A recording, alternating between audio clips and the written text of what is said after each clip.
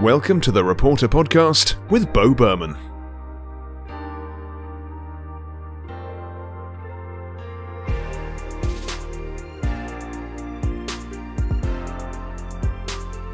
Hey everybody, this is Bo Berman, and this is Reporter, the podcast that delves into the minds and lives of broadcast news reporters and anchors, delivering a behind-the-scenes look at their careers, methods, best practices, and some personal stories from the trenches of journalism.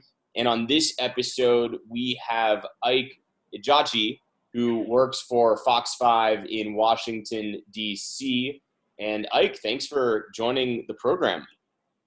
Hey, thanks for having me. I'm excited to finally speak with you. Yeah, absolutely. I know you've seen that there's been some other episodes published of Reporter and been jonesing to join the podcast. So I appreciate you taking the time out of your weekend to speak with us on the podcast here. So obviously, for those who don't know, Ike is a reporter at Fox 5, like I said, in DC. And we came to know each other, I guess, circa 2012 or 2013. Has it already been that long? yeah, right. Like 6 years ago or 7 years ago at Quinnipiac University in Hamden, Connecticut. I was a reporter at Fox Connecticut News, which is now called Fox 61, the Fox affiliate in Hartford. And I'd been hired as a adjunct professor of journalism, basically teaching reporters how to do, students how to do basically a news package. That was kind of the whole goal of my class, which was kind of nice because it was pretty narrow. I think I also went over some like ethics stuff and current events and just stuff like that. But basically the final project was just to do a really good news report. So it was a little bit of like a boot camp kind of thing. And I think, so I ended up having Ike as a student. I think that class only was there like 4 people in your class? There weren't that many. I know it was about 5 or 6 of us toward the end of the class when the semester ended. So it was a very small, intimate class. It was great. Loved it. Yeah, it was fun. So it was Saturday mornings for like 2 hours and 45 minutes. Yeah. So I think it was tough for everybody to like be awake at 9 a.m. on a Saturday whenever they're living. It was brutal. Yeah. And then I think I was working nightside reporter the night before, so it was a challenge. But for everybody involved, although I tried not to reveal that to the students. But so we got to know each other that way. And then I was really excited whenever you got your first, I guess it was your first on-air job in Joplin, Missouri. Yeah, Joplin, Missouri. I remember it took about 6 weeks for me from the last, when the semester finished, for me to get that job in Joplin, Missouri. And it was a little nervous. Didn't know if I was going to land anything at the time, but I got that. I had 3 offers, one from Joplin, Missouri, one from Fayetteville, Arkansas, and one from actually Abilene, Texas. And I literally never even heard of any 3 of those cities before. So I literally just closed my eyes. I picked one, and it was Joplin, Missouri. So yeah, I packed up my car, drove 19 and a half hours, and I got there. Wow. And how old were you when you took that job? I was, I believe, 26. So I was 26 years old when I first got that job. So I started a little late in the industry, but I managed to survive to this far so far, I guess. Yeah, and you've had a rapid ascent since then, which is awesome. So let's talk about your background quickly. I mean, you grew up in New Jersey, is that right? Yeah, I grew up in central New Jersey, South Plainfield, which is Middlesex County. So people, they don't believe there's a central New Jersey, but there is. I want to clear that up. So it was pretty much just 30 minutes outside of New York City. I was born and raised there my entire life. I didn't really even leave the state until Quinnipiac in grad school. So that was all I knew, just that New York City, New Jersey area. Okay. And so you did your undergrad where? I had quite the storied undergrad. I started off at Rutgers, and I was there for economics. Then I left Rutgers joined the band, traveled the country, came back, did like community college for like a semester just to get back into it. And then I finished at William Patterson University in North Jersey for my undergrad. And then, and then it wasn't until I got to about 6 months later, I got to Quinnipiac for grad school. So I met you. Yeah. So you said you joined, at first I thought you said, did you join the band at Rutgers or you joined a band, like a touring band?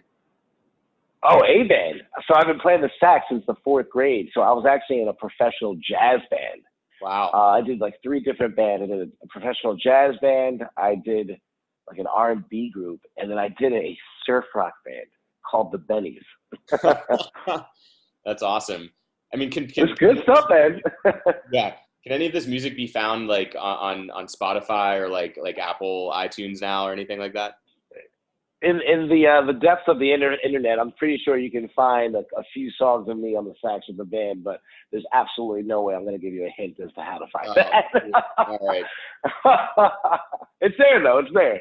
Man, I'm giving you a chance to plug your SoundCloud page right now. I know, right? I'm not sure if that's something I want to plug. No, probably not. So, all right. So you finished at William Patterson, and then you what was your major? It was interpersonal communications at William Patterson. So I did that, and obviously I did all the TV clubs and just everything just to get myself into the whole world of journalism. So it's just straight communications major. Yeah. And I mean, what did you want to be when you were a young boy, a wee lad? Oh, my gosh. It had nothing to do with journalism. Believe it or not. I actually wanted to be a musician. I did. I 4th grade, I picked up that sax. And it just made sense. It clicked. Like I understood, I'm just growing up as a baby. My mom always played like Stevie Wonder and Michael Jackson in the car. So that kind of music was always in me. And that kind of music features a lot of instrumentation. So I always kind of gravitated toward the saxophone. And it wasn't even a question. High school, I was obviously in all the jazz band competitions and concert band. I was winning awards, and it really was when I was 18 years old, just graduating high school. The whole idea was, okay, I'm going to get into Mason Grove School of the Arts, which is Rutgers. Going to graduate. And I knew at the time Broadway musicians, this is my 18-year-old brain thinking. I was like, Broadway musicians make a great salary. I can be a Broadway musician, support a family, and gig on the side. And that would be my life until I die. So I tried that. And let's just say it's a little bit harder than you think. Yeah, it's. I mean, yeah, a lot of things like that are difficult, and you really have to persist through a lot of years of like uncertainty that you never may make it, and that's tough. I mean, that's and only a small percentage of people make it, and I don't doubt. Oh, sorry about that. I don't doubt that you would have made it, but that can be a long road of possibly 20 years. And you know what it is? Exactly, and it's commitment to the time, because it's not necessarily that I was frustrated that I never made it in music, but I was just so happy with the journey. I mean, my favorite times, and you can ask any musician with this, I'm pretty sure they'll agree to a certain extent, but my favorite time wasn't necessarily on the stage in front of people. It was just in a basement practicing with my other band buddies and just us trying to figure out a new chord change to this song or what would work for this song that we're trying to put together. It was just really the grind that I loved the most. So it was just like I could have seen myself live that life forever. And for some reason, I just knew that it wasn't sustainable, or it wasn't something that I wanted or the way I wanted my life to look. So that's why I made the change. Yeah. But what's funny is then you picked the highly lucrative and sure thing career that is TV broadcast journalism. I know, right? What was I thinking? Yeah, you pivoted from one tough thing to another. But actually, I mean, I don't know. I mean, you've been able to have a really good ascension in TV news. So obviously, you might have known something about, or believed in yourself and knew that you could do that. So, I mean, what led to grad school, and what led to journalism as your second interest, so to speak, after music and being a musician? Oh, there's a story behind that, actually. It's quite funny. Well, I'll tell you, along with music, I've always done acting, too. That started around the 6th grade. So I was always in community theaters, school theater. Even at college, I was always doing the college plays. I was so used to just acting and being in front of people in that aspect. So there's a degree of that in journalism, television journalism. Obviously, when you're presenting the news on camera, there's a degree of acting to that. Some of the skills translate as far as projecting your voice, how to present yourself in certain stories. Obviously, we're not going to be monotone reporters or television reporters, so there's an aspect to that. So, I've always been into the news. I've always been in high school they would call it current events, but I've always just been kind of up to date with things. I've always been interested in a lot of things, and there was a time before I started my undergrad program in journalism, and at the time between that and when I stopped playing music, there was a lot of just bartending and serving in places around New York City and New Jersey. And at one point, I believe I was like around 24, I was bartending at the Cheesecake Factory in Bridgewater, New Jersey, actually. Okay. And I was a Sunday morning, I'll never forget this, and this man walks in, really fat, ugly looking guy, Tony, right? He walks in the bar, he comes, sits right at my bar, and he's with two women. This is the crazy story. I'm not making this up. Okay. So I'm like, hey, how you doing? I do the whole, spiel, whatever, what do you like to drink? He orders his drink, and he orders a drink for the two people he's with. All right, do my thing behind the bar, talking to him, trying to make small talk. And the guy looks me in the face, and he stops. He goes, you know what? I'm going to tell you something. Something you probably heard before. So, all right, whatever. Go ahead. He goes, you have a fantastic voice for radio. Mind you, at this point, I didn't even think of anything to do with the media. I'm like, what are you talking about? He goes, you have a great voice for radio. I was like, you serious? He goes, listen, take my advice. Stop what you're doing now. Get into radio. You'll be great at it. I'm like, what do you mean? He's like, listen, you have a great voice, and it's all about confidence. It's like, life is all about confidence. He goes, look at me. I'm an ugly man, and I have two beautiful women on my side. Didn't ask how that happened, but that's what he said, all right? So I'm guessing that he really felt good about himself at that point. But he was like, listen, you got to be confident, and you like your voice. I went home that day, and mind you, I was just bartending, didn't even know what I wanted to do with my life at that point. I went home. I researched what it takes to get on radio. And through the wormhole that is the internet, I eventually stumbled into, radio, journalism, and I kind of understand, started looking into the field of journalism, realized, wait a minute, this is something I could do. I kind of like this. This is something, I'm already into the field as far as me reading and being up to date with things, as is. This is something I can do. So I looked up, good journalism schools in the area, and it just turned out that William Patterson at the time had a better journalism program than Rutgers. So I made the switch, all my credits transferred at that point. I didn't really need to take anything but the main courses since all my prerequisites are done. So I made the switch, and that's where it all started. So if it weren't for me bartending at the Cheesecake Factory, I would never be where I am right now. That's a good story. That's a really good story. I mean, honest to God. Yeah. Sometimes it takes something like that. I mean, one of the reasons I got into it was, I kind of wanted to be like a lot of people. I wanted to be like a sports center anchor. That was my goal. Yeah. And I was better at, writing than math and everything. But similar to your story, it was kind of someone who kind of inspired me. And I was fortunate enough to have, I guess, a little bit of like nepotism or a connection in the sense that I had a cousin who was a reporter. And, were it not for him, I probably never would have considered that as like an actual option as a career. It just wouldn't have occurred to me, as something that you could do. But anyway, I remember going to his wedding when I was 12 in Dallas, Texas, and he was driving this like brand new black Corvette and was marrying this beautiful woman. And then like later in his life would end up, that marriage didn't work out, but he was dating like a Cowboys cheerleader. And I was like, this is so cool. Like, being a chief reporter is the greatest job in the world.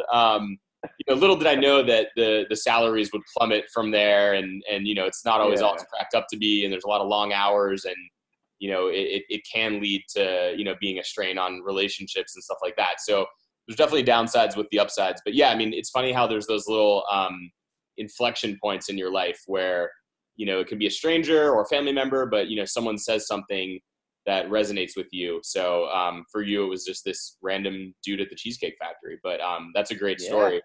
And, you know, what's cool about it, though, is that you could have been, you know, I think part of what sets you apart is you could have just been like, huh, and just gone back to like making a mojito. But instead, you went home that night and like did the research, and you actually like took it to heart and thought, all right, well, I don't really know this dude, but let me at least do the research and see, you know, if this is viable. And you knew you had the confidence, and he was right. You do have a great voice. So, yeah. So, I mean, I think it takes that extra step, though, because a lot of people get compliments, but very few people actually act on them, I think. I mean, I'm always looking for, you know, advice or guidance wherever I can find it. And, you know, if someone says something, I'm going to look into it to see if it's, you know, BS or something I can actually run with. Yeah, so you did run with it, and so you graduated from William Patterson and with the interpersonal communications. And so, how did you end up in kind of the middle of nowhere in Connecticut? Oh my gosh! So, well, you were talking about how the industry may put a strain on relationships. Well, let's just say that actually had something to do with it. At the time, I was dating somebody when I went to grad school. I met someone in grad school, and we did the long distance thing from Missouri. And by the time I did my contract in Missouri, I actually had a job offer in San Diego, lovely, beautiful, sunny San Diego, and Kansas City, which was a great city that I visited a lot since I was in Missouri.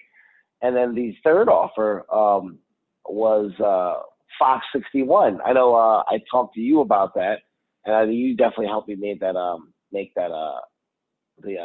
introduction. At the time, the person who I was with was in Connecticut.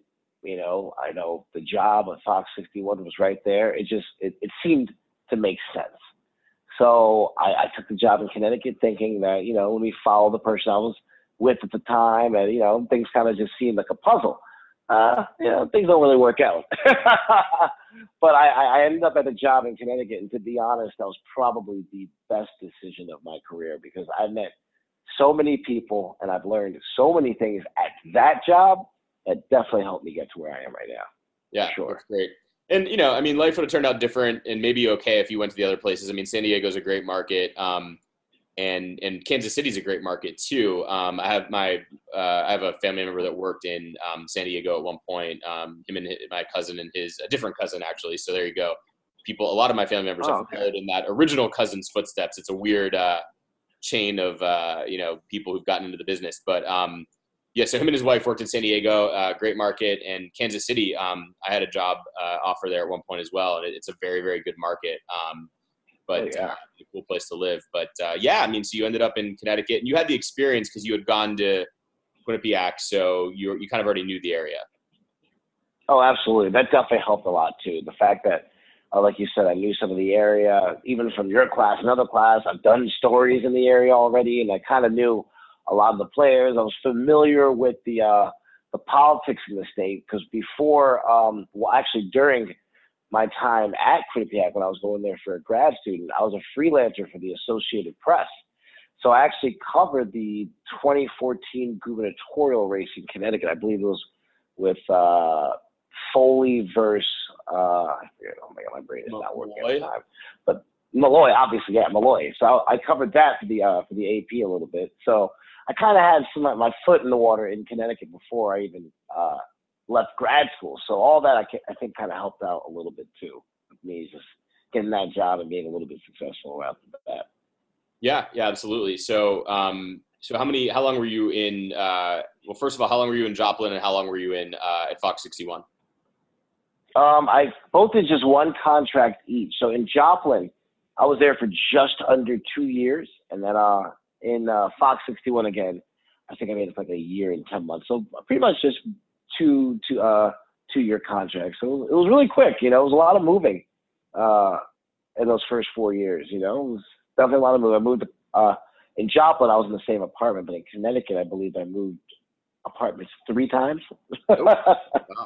Yeah, three times. So it's been a lot.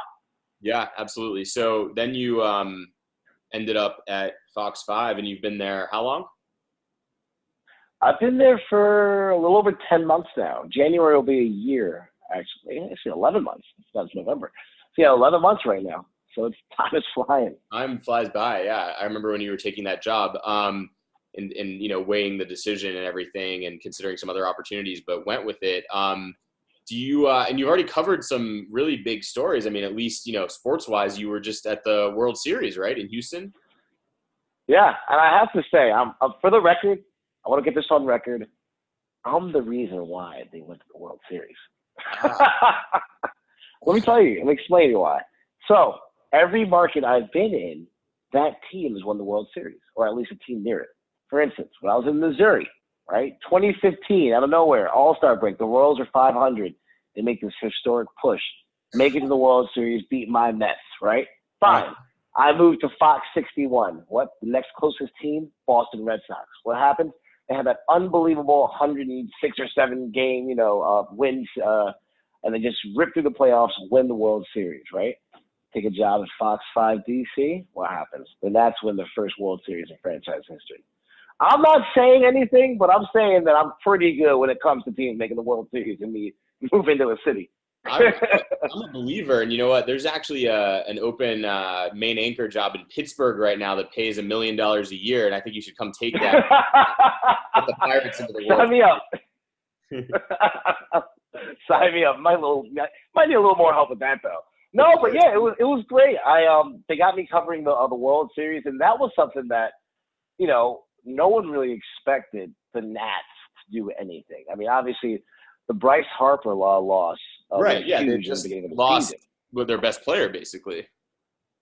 Yeah, but it turns out that it was one of those situations where, and just talking from people around the team, it was addition by subtraction. So getting that kind of personality out of the ballpark, out of the locker room, it allowed other people to step up. And it allowed Rendon to really step into the spotlight. It allowed Soto to step into the spotlight. It allowed Zimmerman to regain control of the team and really be that leader who's been there from the start. And obviously other players too to really shine. So it kind of just got rid of that murkiness around the locker room, and it kind of just let people just start having fun again. And once they had that, pretty bad 50-game start to the season, something just happened. Davey Martinez kind of just started rolling with things, and they just went on this best run. If you take out the first 50 games of the season, the Nats have the best record in baseball. So they went on this historic run, and it was just so fun along the way covering that because I actually went to Houston to cover the World Series Game 1 and Game 2. I didn't know I was going until 2 days before, oh, wow. to be honest. Yeah, because everyone, I mean, if you ask anybody here in D.C. or the DMV area, they'll tell you, listen, I don't care how good the Nats are, we're not going to believe it. I mean, we had doubters all the way up until the last pitch of Game 7. Yeah. Yeah. So it was just really cool to see a city really wake up and kind of turn the page toward being a baseball town. Yeah. And it was so fun. I did that. I had a couple University of Maryland games I covered already. They let me do a post-game show here with the Redskins. So I've been doing we don't really have a sports department here. It got rid of it a few years back. So with the sports experience I do have, it's been fun to kind of step in that role every now and then. Oh, I didn't know that. I didn't know that you did not have a sports department there. I mean, so because I was going to ask you, when you're assigned to things like this, do you ever kind of wish that you were a sports reporter, like a full-fledged, full-time sports reporter or sports anchor? I kind of do. Even this time, I asked my bosses, hey, listen, do you want me to go in there as a news reporter covering a sporting event or an actual sports reporter? Because I can do both. And it's always the first one they want, which is fine. But there are times that I kind of wish I had just that whole sports reporter hat on, let me go full-fledged, because that's something I started doing when I first got into this career too, was sports. So that was definitely a path I thought I was going to take early on. So it's hard. I try not to do it because I always have to think, the viewers for Fox 5, they're news viewers. We don't really have sports viewers anymore. So I have to give our viewers a certain product they come to expect. And it's really more of the experience. So my reporting was a lot of, the World Series experience for the fans, for the viewers, sprinkled in with some sports technical stuff as much as I can without overloading them. Yeah. Jumping backwards a little bit, what made you decide to do the graduate degree in Connecticut at Quinnipiac? I mean, why did you not try to just grab an on-air job straight out of William Patterson? Two reasons. I didn't really dive in as much as I wanted to at William Patterson in terms of TV clubs and certain programs outside of the curriculum. Mind you, I was in interpersonal communications. I wasn't really broadcast journalism for my undergrad.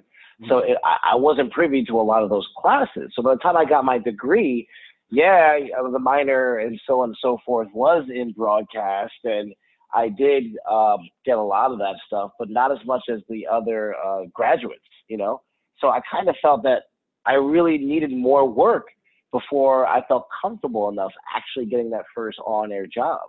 So I graduated. I didn't really have that much of my reel. I just didn't feel prepared. So I was like, you know what? Let me go back. Let me see if I can get my master's. That way, if I can do this year program, it'll be an extra year, and it'll be all about just creating packages and like the technical stuff that I really need to learn. So it really, I looked back again. I knew I didn't want to go to the same school for grad school. Yeah. And I kind of wanted to stay in the area. So I was kind of researching what's like the best journalism school in the tri-state area and Connecticut. And I found out, Quinnipiac obviously was just the top of the top in terms of journalism in the area. So, I remember I drove up there, filled out the application, drove up there, met up with Rich Hanley, and one conversation with my man Hanley, and he convinced me to just hop on board. So I got that year out, and that year at Quinnipiac, it was great. It gave me exactly what I needed. I got out there with a reel and helped me get those first-rate job offers. And I actually left there with a lot of knowledge that I did not know, that was supplemented that I didn't have at William Patterson, just based on the time that I spent in the majors. It wasn't that they didn't offer it at William Patterson, but just the time I spent. So, I mean, to be honest, I know I wouldn't be where I am now for work for Quinnipiac. I just wasn't ready. And I didn't know if the resources or the time or whatever you want to call it was there for me to get ready if it weren't for Quinnipiac. Yeah, that's awesome. And it's funny looking back on it. I mean, you had the talent and the potential, but you were pretty raw back then, in terms of, reporting and stuff. And so it's cool to watch that evolution. And you were a quick study though, and a really good student, very engaged and energetic and everything. So thank you. Thank you. Yeah. I don't, me personally, like based on what I've seen, I don't always think grad school is a good idea for everybody. Especially if they did major in journalism in undergrad or broadcast journalism, I don't think that they necessarily need it. Most people don't. But if you are like transitioning in careers or like didn't, full on major in journalism in undergrad or have an internship, then, it definitely is needed and it can be great for certain people. And I think, you're definitely one of those candidates who it was perfect for. But all right. So yeah, you're at Fox 5, and what would you say your goals are, long term? Do you want to get into national news? Do you want to become DC's most well-known reporter or anchor, or do you want to get out of the business? What are you thinking right now? Yeah, that's actually a question I ask myself all the time, because it's a question, the answer changes all the time. The only thing I can say is I definitely want to stay in this business.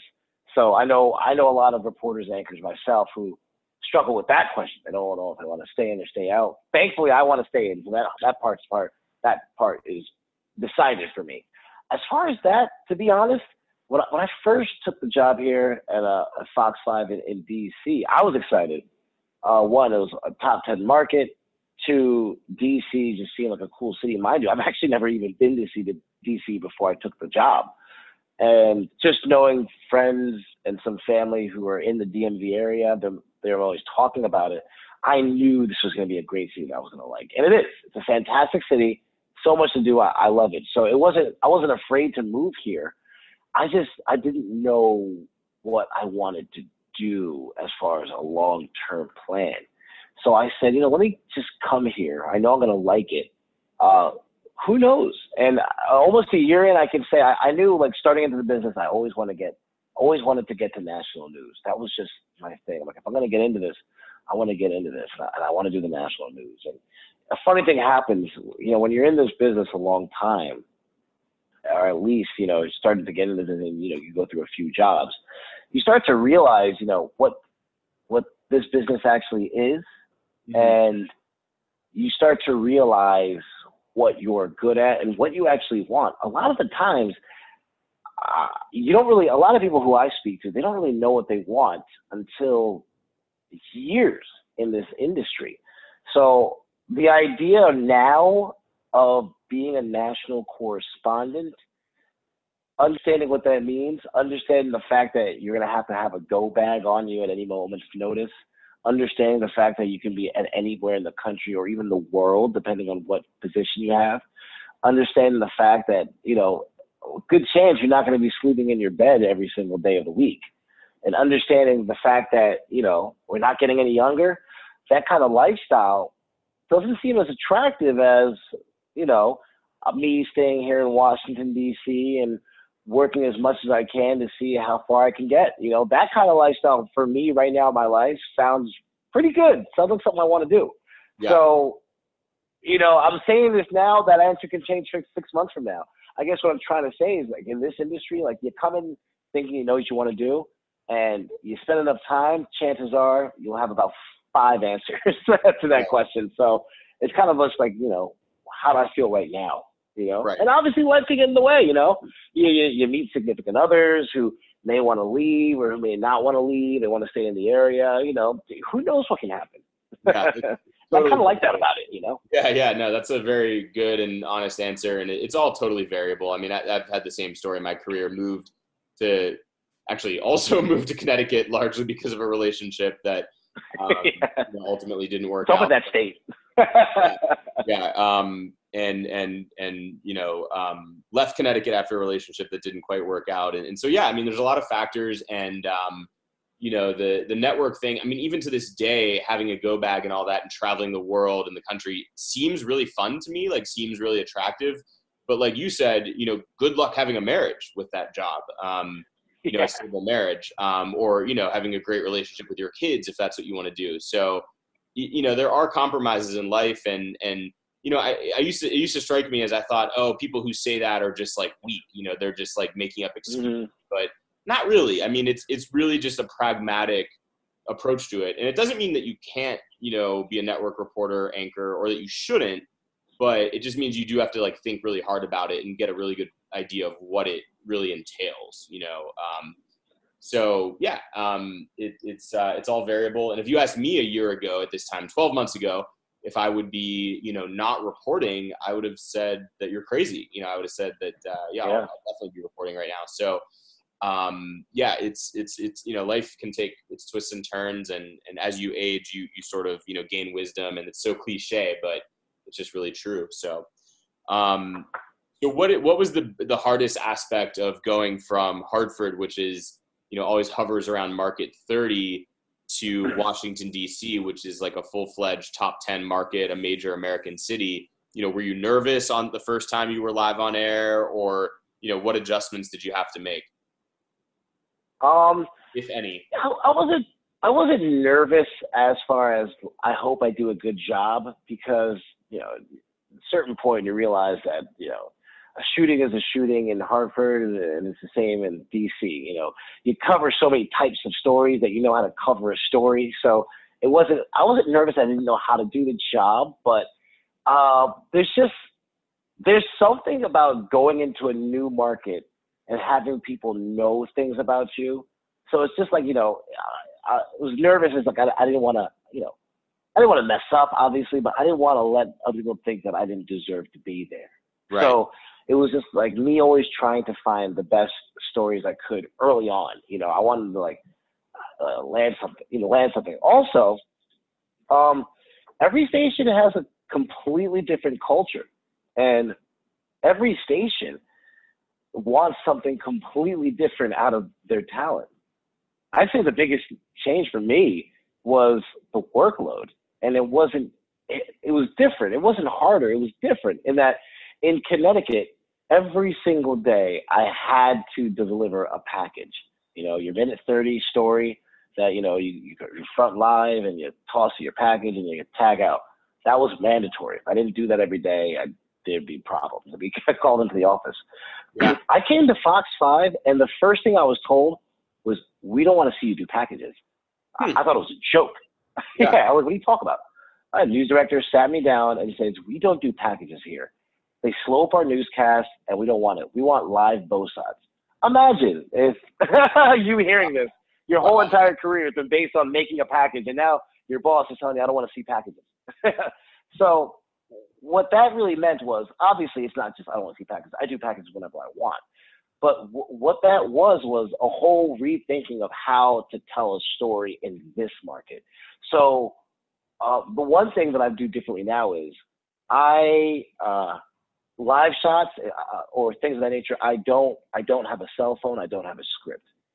I don't use my cell phone to read scripts anymore. Even when I have bow shots, I never have a script. Now I'll write a script for closed captioning and, you know, obviously for people behind the scenes. But when it comes to the things that I say on air, I'm not scripted. And my boss said something really, you know, interesting to me that really opened my eyes. In a meeting once, I'll never forget, he said, you know, I never want to see a reporter with a cell phone in their hand on air. You know, the reporter's like, you know, I got my script, you know, how I got to read my script. And my boss is like, if you come into work and you spend 9 hours a day on a story, if you don't know how to tell that story at the end of your shift, you probably shouldn't be working here. And it clicked. I was like, you're right. I've been working on this story 9 hours. If I don't know the details of everything in this story that I've been doing for 9 hours, I probably shouldn't be here. So I kind of rethought the way I was reporting, actually just delivering the news, not necessarily gathering the news. That stayed the same, you know, how to actually, you know, get the information, that never changes. But delivering the news is what's different for every market. And over here, it's such a conversational style here at Fox 5. I love it. It kind of reminds me a lot of national news, to be honest. And I've gotten so used to, for my live shots, bullet points, meaning, okay, this happened, Arlington Road, 300 block, 2 people shot, officer, you know, you get those bullet points, you get the facts down.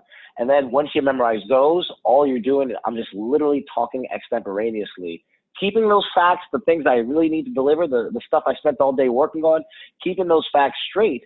But my delivery is as conversation as possible and as, you know, unscripted. So it seems as if I'm literally talking to you, because that's, you know, that's all we're trying to do. Once I understood that and really got that going, I ran with it, and my style has completely changed. And personally, I feel stronger because I feel like I have more ownership of my story because I'm not tied down to a script or something of that nature, you know? Obviously, when I'm writing a package, I have a script that I have to track. But, you know, as far as live shots and things of that nature, when I'm not doing packages, yeah, that's been the biggest the biggest challenge, to be honest. Right. Yeah, no, that's a great, like, you know, story from the trenches there in DC that I think will give a lot of reporters who hear this a really good, you know, frame of mind and mental perspective, especially a lot of reporters in, you know, the Joplin market or the, you know, Odessa, Texas, or the, you know, middle of nowhere in Montana who are just starting out, because, you know, we think we have to be so structured and scripted. And, you know, to some extent you do, especially when you're starting out, but you know, it's kind of like that saying, like you have to learn the rules before you can break them. And, you know, if you were working without a script in Joplin, sometimes you probably would have just messed up or maybe not been quite ready for that. I know that you're very good extemporaneously, so maybe you would have nailed it, but some people, you know, would not be able to handle that. So you kind of need to start that way. But yeah, once you get to a certain level, you know, a script can be like a chamber, like a prison almost, because you're tied to it. Like you said, you're anchored to it. So that was very, you know, good advice. And yeah, like you said, every market is different. You know, New York City is very different than Denver, and, you know, DC is different than Pittsburgh, and Hartford's different than Kansas City. So yeah, you do have to, you know, LA is a totally different beast from what I understand. So yeah, it's funny. Like I've been trying, it's like before I got this job, I was trying vigorously to get a job in Los Angeles or San Francisco. I just wanted to get to the West Coast. I didn't get one bite. And I was talking to my agent. I'm like, come on, I know I can get something from San Francisco, San Diego, LA, something from over there. And she's based out of LA, and she said, you know what? The LA people over here like to take people from LA and the West Coast. Because there's just something about this side of the country that they just do things differently. And that New York style, the East Coast style just doesn't work. And I was like, I guess so. Yeah. I mean, that could be the case. I mean, it's so weird in the business. I mean, obviously that's like a generalization. It's probably true to a large extent. It's funny. I mean, I worked with Lori Perez in Hartford, and she'd been in Hartford for like the longest time. I thought, she was a great reporter, very solid anchor, had a political show. And I thought she was going to like die in Hartford, meaning like I thought she'd be on the air till she was 90 and be this legend and be there forever. And then the next thing you know, I can't quite remember what happened, but I think her partner got a job in Los Angeles. She moves out there like a week later, I want to say, or like a month later, she's got a job at like CBS LA. It was just like, whoa. Oh, wow. Yeah. But, and I think she might have had family out there or something like that, but it was just interesting to me. And part of it was, my memory of it was that she just like went into the newsrooms for visits and just said like, hey, I'm a reporter. I live here now. I would just like to meet with you. And boom, next thing you know, I think she had like 2 offers and took the better offer. And it's like, what I've learned in the industry is half the time you actually just have to walk into a newsroom. And I don't mean like, you sneak in the back door and just show up, but you have to just like kind of be bold and like schedule an appointment or, say, hey, can I bring you this gift or like a gift card? I don't know. Like you have to just get in front of the news director's face. And the key is that you just live there. Like for some reason, there's this weird psychological thing where like, if they don't have to pay your moving expenses or, if you're already in the area and they can call you when they need like an extra body, like it's just this weird psychological thing. But I've seen that time and time again where, if you're in Washington State applying for a job in Florida, you're just going to have a way more uphill battle than someone who's like sitting in Jacksonville right there, down the block from the station, who lives there. Yeah, that makes sense. It makes sense. It's just like a whole part of the battle they just don't have to fight. Right. Yeah. And it's not even really fair. It doesn't even really make sense. Like there might be a better reporter who's farther away, but you're right. It's just this like they're very busy and, anything that makes it easier. I mean, if someone says, hey, I've got a delicious, I don't know, like a steak dinner for you and it's 3 blocks away, or someone's right in front of you going, I've got the same steak dinner here, I'll just hand it to you. Which one are you going to pick? I mean, it's kind of a no-brainer. So exactly. Good point. That's the way it works, but not always fair though. But as they say, life is sometimes not fair. So, so what do you like about DC? You said you had not even been to DC in your life before you took the job. Yeah, I've never been there. 8th grade, I was sick during the DC trip. But no, this city's, it's weird. There's some things I love about it. There's some things that I kind of wish were a little different. I mean, I don't have the authority or even anything to say it should change, but this is my own personal opinion. The thing I like about DC is that there are so many different neighborhoods. And DC itself, like, the market is the DMV area, Maryland, the district, and Virginia. But the actual city of DC itself is tiny. I believe it's like 64 square miles or something of that nature, It's really small. So you can kind of literally walk around the entire city in a day. So, you'll be at the wharf in Southwest DC. Within a half hour, you'll be somewhere deep in Chinatown enjoying, the best Chinese food you've ever had in your life, and you can walk a little bit more and you'll be in another completely different area. So DC has a lot to offer in that aspect, and it's very easy to access those things. Another thing that I like about DC, it's a very runnable city. I got into running when I was in Missouri, and I kind of like got into that here. And there's nothing better than waking up at 6 a.m. and running on the National Mall and just seeing the Capitol, the Washington Monument, the Lincoln at 6 a.m. Running over like the shoreline on the shoreline, but the Anacostia River and running along that water in the morning. I mean, it's just so many little pockets that no one even knows about that you can just discover on your own. But one of the takeaways from DC though is that it's kind of a transient city. So a lot of the topics that are going on right now in the city, there's a big discussion on gentrification. I know there's a story back in the summer, hashtag that started Don't Mute DC. Go-go music is like the anthem for the district, for DC. And there's one story where, some new residents moved into a historical neighborhood in the city. And there's this one Metro PCS T-Mobile store. And every day the owner of that store will put a loudspeaker in front and blast go-go music. And he was doing that for 20 years and everyone loved it. And one of the new tenants filed a noise complaint because it was too loud, and it might have been too loud, but it was just one of those things where, the old guard is facing the new guard and issues with gentrification. So there's a lot of tension in the city in terms of the population. It's booming. I mean, if you come down to the ballpark, Navy Yard, everyone will tell you, in the 90s, 2000s, there was absolutely nothing there. Mid 2000s, the ballpark gets built up. Now you can't walk around Navy Yard without running into a massive condo or apartment building. So for a lot of people, they're sad that they're seeing the city that they knew kind of change before their eyes. And they're also sad that they're being pushed out. So there's just a lot of animosity, which comes with a lot of people really just kind of having a negative taste in their mouth because DC is such a transient city. That comes with the presidential administrations. Every 4 or 8 years, you'll get either a vast influx of people moving in, looking, for housing, and they're moving in from all parts of the country. So it's not really homogenous.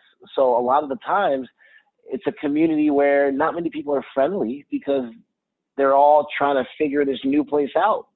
So that kind of plays into it too. So it's a very weird city to navigate. However, I'm not here to bash the city. I mean, I love this city.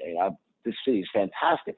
There's just so much to offer here too as well. So I think, believe it or not, to bring it back around to sports, the Nats winning the World Series, it gave a chance for people to say, that's ours.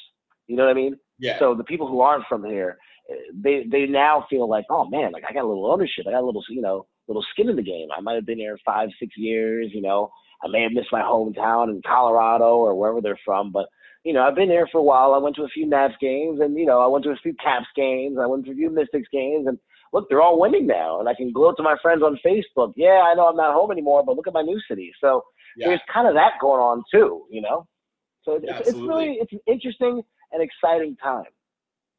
Yeah, sounds like it. It's amazing the effect that winning a championship, believe it or not. I mean, people who don't like sports, might roll their eyes at this, but when a city wins a sports championship, it can really, bring people together, at least emotionally or in their headspace. And, I don't think that's to be minimized, but, I do kind of feel bad for the people up in Montreal, the old Expos, of course, is what the Nationals are. But, oh yeah. But, Vlad Guerrero's son is in the MLB now and they can take ownership of him, I guess to some extent, but, it's cool for the Nats to win the title and everything. And it's fun to be a reporter in a market when something like that happens. Whenever the hometown team wins, there's just this energy and you kind of have that on your resume. I've covered a MLB, World Series title and it's cool. I mean, so speaking of that, you actually, and we'll kind of come to a close here pretty soon, but you interviewed the guy who, had the beer spill on him whenever the ball, the home run, caught a home run. Yeah. It went viral. I couldn't believe it. No, what was the story behind that? Oh, so that was all. That happened so quickly.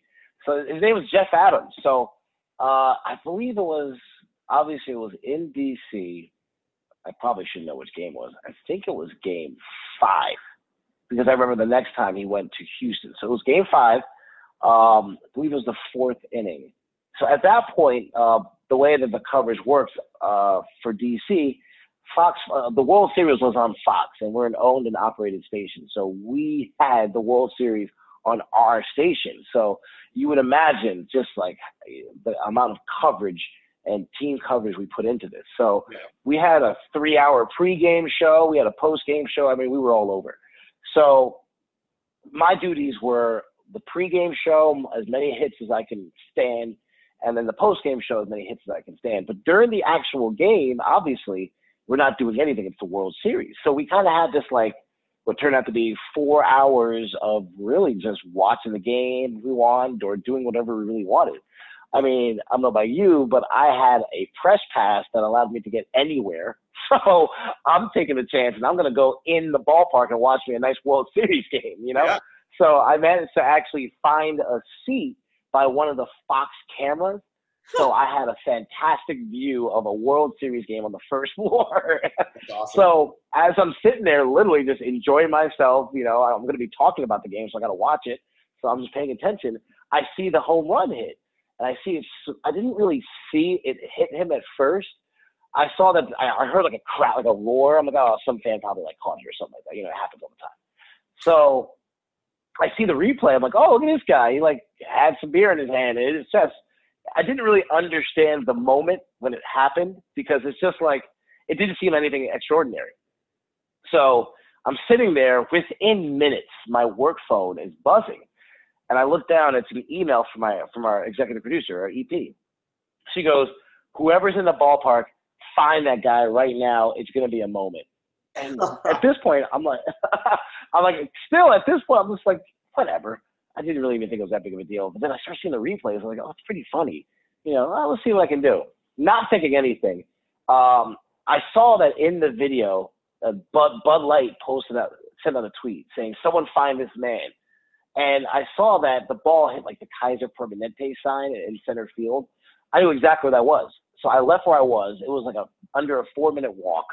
I walked around the ballpark and I kind of got to his section and nothing or no one was there yet. So I kind of like flashed my badge a little bit to like one of the security guards. Like, oh, I got to get by. And I kind of mumbled something. And I walked down. As I'm walking down, you know, I had my Fox 5 polo on. And everybody was like, oh, you're from Fox, you're here to talk to the guy, right? And I'm just like, yeah, sure. You know, mind you, I'm still not thinking this is a big deal. So I get down there and I see the guy. And in my mind, I'm thinking, you know what, let me just like, I was just going to take a picture and like kind of tweet it out. But I was like, you know, let me just do a little quick video. You know, maybe the station will use this. I don't know. Who knows? So wait, I put out the. Did you have a photographer go ahead. with you? No, I was on my cell phone. Oh, okay. Wait, so did you have like a selfie stick type of thing that you held up or what?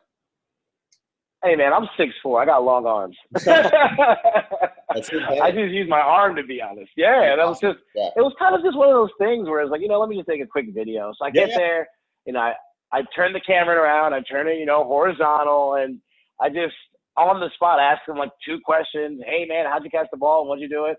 He gave like some funny answer, and then I took that video. I made a tweet, like a funny tweet, and I sent it out. And then I just kind of sent an email to the entire newsroom. Hey, his name is Jeff Adams. His number is so and so. He said he'll come on our morning show if you want to talk to him. Still, don't even think it's a big deal. By the time I got back to my seat, the tweet already had 10,000 views. Wow. So I'm just like, oh boy, this might be something. Lo and behold, in the next 2 days, it's already reached like 500,000 views. And Bud Light already contacted me, and they made a shirt about him, and they brought him on the parade when, you know, they brought him to Houston, but he was on the parade. So, I mean, that whole thing blew up. I was getting messages from everywhere around the country. It was crazy. It's just so funny that, you know, you can spend a week off the road and, you know, have all this B-roll and this great story, and you can make this unbelievable package that's, you know, you've uncovered like the Da Vinci Code, and 3 people will see, and then you post a picture of like some guy getting hit with a baseball, and it goes viral. Oh yeah, there's no rhyme or reason. It's like it's often, you know, I mean, you know, like kind of like the goofiest thing. But I've had that experience time and time again where I'm like, really, this is the thing I do that goes viral, really. I know. But, you know, I would have done so much a better job if I knew that was going to happen. Right. Exactly. I've had stuff exactly like that too. And it's wild. And then you're just like amazed at how quickly it goes viral. I mean, when something goes viral, it happens fast. It is nuts. Fast. It's either going to happen or it's not going to happen. And if it happens, it happens, you know, within minutes, you know, and then just over the next 24 hours, it's wild. I mean, my all-time most like retweeted, most viewed thing is still pinned on my Twitter account, you know, 3 million views. And it's this music video that a coworker made after like Mac Miller, the rapper's death at the park where he died. And he just like brought his son there and let him walk around and made a video about it. And he was like, yeah, you can tweet that. And it's just crazy. Like, it has nothing to do with news, but it just went super viral. And it's just so strange. It's like, I put so much hard work, like you said, into all these other things. I did packages on Mac Miller's death, where we interviewed friends of his and family, and this like little music video of my friend's son walking around the park is what went viral. So it's just, you never know. Never know. But yeah, it's cool. That's just like the nature of life and the way things go. And it's fun, it's unpredictable and it's fun. And it, sometimes it's honestly better to be in the right place at the right time than to be a hard worker. You just never know. So yeah, seriously. yeah. Well, it sounds like you're having a lot of fun down there. And obviously I'm excited to see where the rest of your career takes you, either in DC or elsewhere. So we'll segue into the rapid fire question portion of the program, which I do sometimes and sometimes I don't, but I want to go ahead and do it in this episode. So you mentioned running. I was going to ask you, what's your preferred way to work out? I assume it's running? Oh, it was running. Now, to be honest, I use an app called Fitbod, and I just do hour-long workouts in the gym. It's quick, and it just does all the work for me. Huh. What is the app like? Just tell you which weight to lift or something? Yeah, it'll actually, like, it's funny. You can really customize it as much as you want, whether you want to be like a bodybuilder or you want to like lean up, tone up, or work on powerlifting, Olympic lifting. You pick one of those, you enter in your stats, your height, your weight, and then you kind of just, say, what do you want to do? And then you say what kind of gym you have. I have a full gym. And, if you want like a body weight or you want, to do, dumbbells or things of that nature. And then it will spit out like a good, 12 different exercises, bench press or, squats, leg extensions. It'll tell you how much weight and how many reps and how many sets to do. It just takes all the work out of it for you. That sounds good. Is it free or is there a charge or? There's a free version, but the monthly one is like $8 a month, and that's when you get the unlimited workouts it creates for you. It's completely worth the $8. Nice. What's your preferred method of? If you drink caffeine, what's your preferred source of caffeine? Oh, absolutely coffee. I just bought a really expensive coffee maker. Nice. Coffee is the most important thing in my life. Do you prefer hot or cold? Hot. What kind of coffee maker did you buy, by the way? We bought a Ninja. Okay. Actually, one of those Ninja ones, and I bought a grinder. I don't know. I got it at Target, but it's pretty cool because it does cappuccinos, everything, all that kind of stuff. It's fantastic. Nice. Yeah, no, coffee is awesome. We're at that time of year where you have to decide hot or cold. It's kind of like summer into winter now. Where's your favorite place that you've ever traveled? What was that again? What's your favorite place you've ever traveled? Favorite place I've ever traveled? I would have to say Amsterdam. Nice. Unbelievable city. Yeah. For more than one reason. Yes. I've been there myself. It is an incredible city for so many reasons. It really is. So many reasons. Yes, absolutely. What advice? How old are you now? I'm 31 years old. What advice would you give your 21-year-old self? My 21-year-old self. Wow. Get into computer science. That wouldn't be the advice I'd give my 21-year-old self. That's hilarious. But if it were for advice in this industry, I would tell my 21-year-old self to never say no. Say yes to everything that comes your way. You never know what that can yield. Nice. Besides the coffee maker, what's your favorite purchase that you've made in the last year or so that was $100 or less? Ooh, that's a good question. The favorite purchase I made that's $100 or less. I would have to say I bought this new lamp from Target. So I'm a musician, and this lamp looks like a mic stand. That's cool. And it's one of those lamps where it's set up and the lamp actually hangs from it. So I have my sax set up right next to the lamp, and it just looks like a mic stand. and I've been obsessed with this lamp ever since I bought it. And it's under $100. Yeah, that's a good answer. I like it.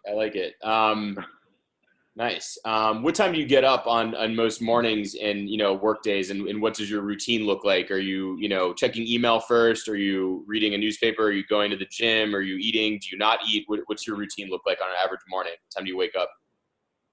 I wake up at 6 a.m. every day. I work day side, so I got to get there by between 9 and 9:30. So I wake up 6 a.m. every day. I make a cup of coffee immediately. And by the time the coffee is brewing, I immediately go to my laptop and I spend the next hour to hour and a half checking emails, looking for stories, making sure people got back to me, and setting up a story for the day. And then if I don't, obviously after work, I try to still set up stories throughout the week too while I'm at work. But every morning, wake up at 6, get the coffee, look at emails. Then I get the story going the entire time. Good Morning Football is playing on my TV. I love that show. And then I shower up and I get to work. I never eat breakfast. I probably should, but I never eat breakfast before I leave. Interesting.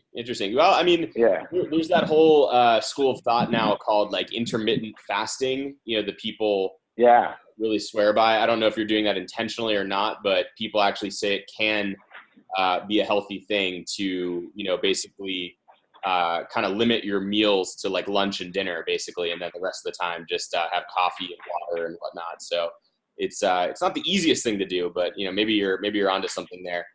I hope it works. And then when do you do your Fitbod app? Is that at night after work?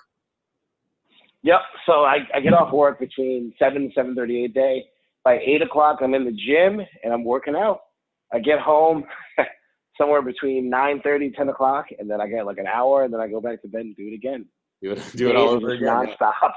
Yeah. The adult lifestyle that we live. What TV show are you streaming now, or have you streamed recently on Netflix or HBO or whatever? Ooh, I am. What am I watching right now? I just finished watching Rhythm and Flow, Cardi B's new show. Oh, that show is amazing. It's like the voice for rappers. Oh my God, that show was fantastic. That sounds good. And I'm also, it's such a good show. I'm also watching, I don't even know what I'm watching right now. I'm watching The Deuce. I got into that show. That's a pretty good show. And then I just gotta keep it on my regular. What is that about? The Deuce. It's on HBO Go. Maggie Gyllenhaal's on it. James Franco, some other people. It's set in New York City, I believe, in the 70s, and it follows like a bunch of like, to be honest, it's about the life of like the cops and their relationship with like kind of like the pimps and the prostitution scene in New York City in the 70s, and like the kind of the mob scene, how all three of those things play in together. It's one of those dramas, those like kind of gritty, like kind of like, not suitable for work dramas, but it's just such a good story, and the acting in it is fantastic. So I've been watching that, and I've just been keeping up with my regulars. Silicon Valley's back, so I watched that. I was a big fan of Ballers, so whenever I can, I usually I can afford like an hour of that, maybe a day if I have enough time. So I'll squeeze in an episode and just kind of keep it moving. And I watch The Affair. That's my guilty pleasure. I used to really like that show. I gotta catch back up with that. It's a great show, and not many people know about it too. It's a great show. A lot of people don't know about it. Yeah, it's a really, really good show. It started to like lose a little bit of its luster for me, but I definitely loved like season 1, and I think I stopped watching it midway through season 2. But I did like it. It was really good. What's interesting about that show is that they show the same events, from 2 different perspectives, and they're like the same event, but they're different, and it's kind of fascinating. I think it is like a really interesting look at how even in our own lives, like. You see something one way and I see it a totally different way, but we both think that our way is the way that it happened. Oh, exactly. The way that they show the different perspectives in that show is, I've never seen anything like it, and I love it. I really do. And really good. It just kind of gives a window into how people actually are in real life. Yeah, absolutely. It's a cool show. All right. And if you could have a billboard for free that you would decide what was on that billboard, it would be placed on the most highly traveled road in Washington, D.C., what would you want to have on it? You could have it say or anything, or have any image you want. What would you have on it? I'd say on my billboard, it would say, laugh a little bit more. Life's easier that way.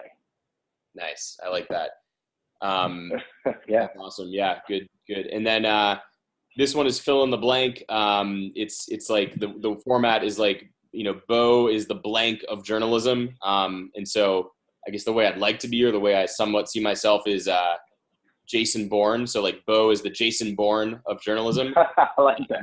What would you pick for yourself? Ike is the blank of journalism. 100% sticking with my fandom. I would say Ike is the Walt Clyde Frazier of journalism. Here's a man who won a championship and will always be remembered for that championship. So he's definitely doing work. He does a great job when he did do it, even when he's reporting for the Knicks, and he does it with some style and flavor. I would say Ike is the Walt Clyde Frazier of journalism. So I didn't realize that he also does reporting for the Knicks too. Yeah, he kind of does color commentary for is it SNY, whatever the Knicks are on. Yeah, one of those regional. Okay, networks. I didn't know that. But I knew he's like the most famous. Oh yeah. He is very famous. Like, he does it for the Knicks, and kind of just like he always does. He always has like some kind of crazy blazer, or just some kind of crazy fashion statement he always wears on air. Yeah, that's cool. And what would you say is the best movie about journalism of all time?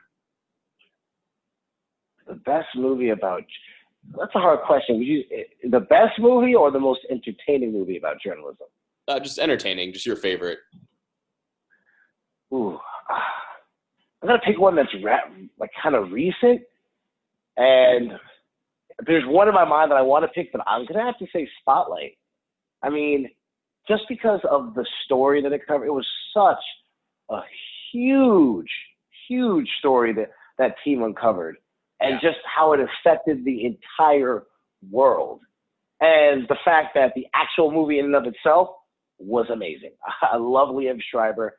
I love everyone in that movie. It was just I rewatch that movie probably once a year, and I'm just always locked in. I'd say Spotlight. And a close second for me personally is Network, just because it's a classic. Yeah. Spotlight is amazing. That might be my pick actually as well. It's kind of like it's almost like all the President's Men of our generation. Of exactly more recent generation. And do you think you'll stay in journalism the rest of your life? Yeah, I can definitely see myself in journalism for the rest of my life in some way or fashion. I don't know what I'll be doing in it, but I'll definitely be in it for the rest of my life. Who's your favorite stand-up comedian? My favorite stand-up comedian is Patrice O'Neal. Rest in peace. All right. Patrice O'Neal. Yeah, he was a little. He probably wouldn't be able to do his classic sets around today, but you know what? He offered a really funny and interesting perspective into relationships with men and women. Definitely not suitable for work. Definitely very entertaining. Yeah. A lot of the best ones are not safe for work, for sure. Yeah. All right, and then wrapping up, hip hop or country? Hip hop. Jazz or blues? Oh, that's tough. Make it pick one. Yeah, blues. Cats or dogs? Dogs. Stick mic or lavalier? Lavalier, not even a question. Someone else said that recently. No question. No question. No question. All right, Ike, thanks a lot. If people want to find you on social media or find you online, what's the best way to connect with you, and what are your handles? Just hit me up on Twitter. It's at Ike Ejiochi, IKEEJIOCHI, or on Instagram, which is Ike on the Street. I know this is annoying, but each word is separated by an underscore. So Ike _on_the_street. And then, those are your two best ways to do it. All right. Excellent. All right. Well, thank you so much for taking the time out of your weekend to do this. And definitely rooting for you as your career continues. Thank you, Bo. Can't thank you enough for everything you've done to help me out too. No, definitely. It's been a pleasure. All right. I'll talk to you later. Take care. All right. Take care. Bye. Thanks for listening to this episode of the Reporter Podcast with Bo Berman. Please share, subscribe, and leave a review on Apple Podcasts.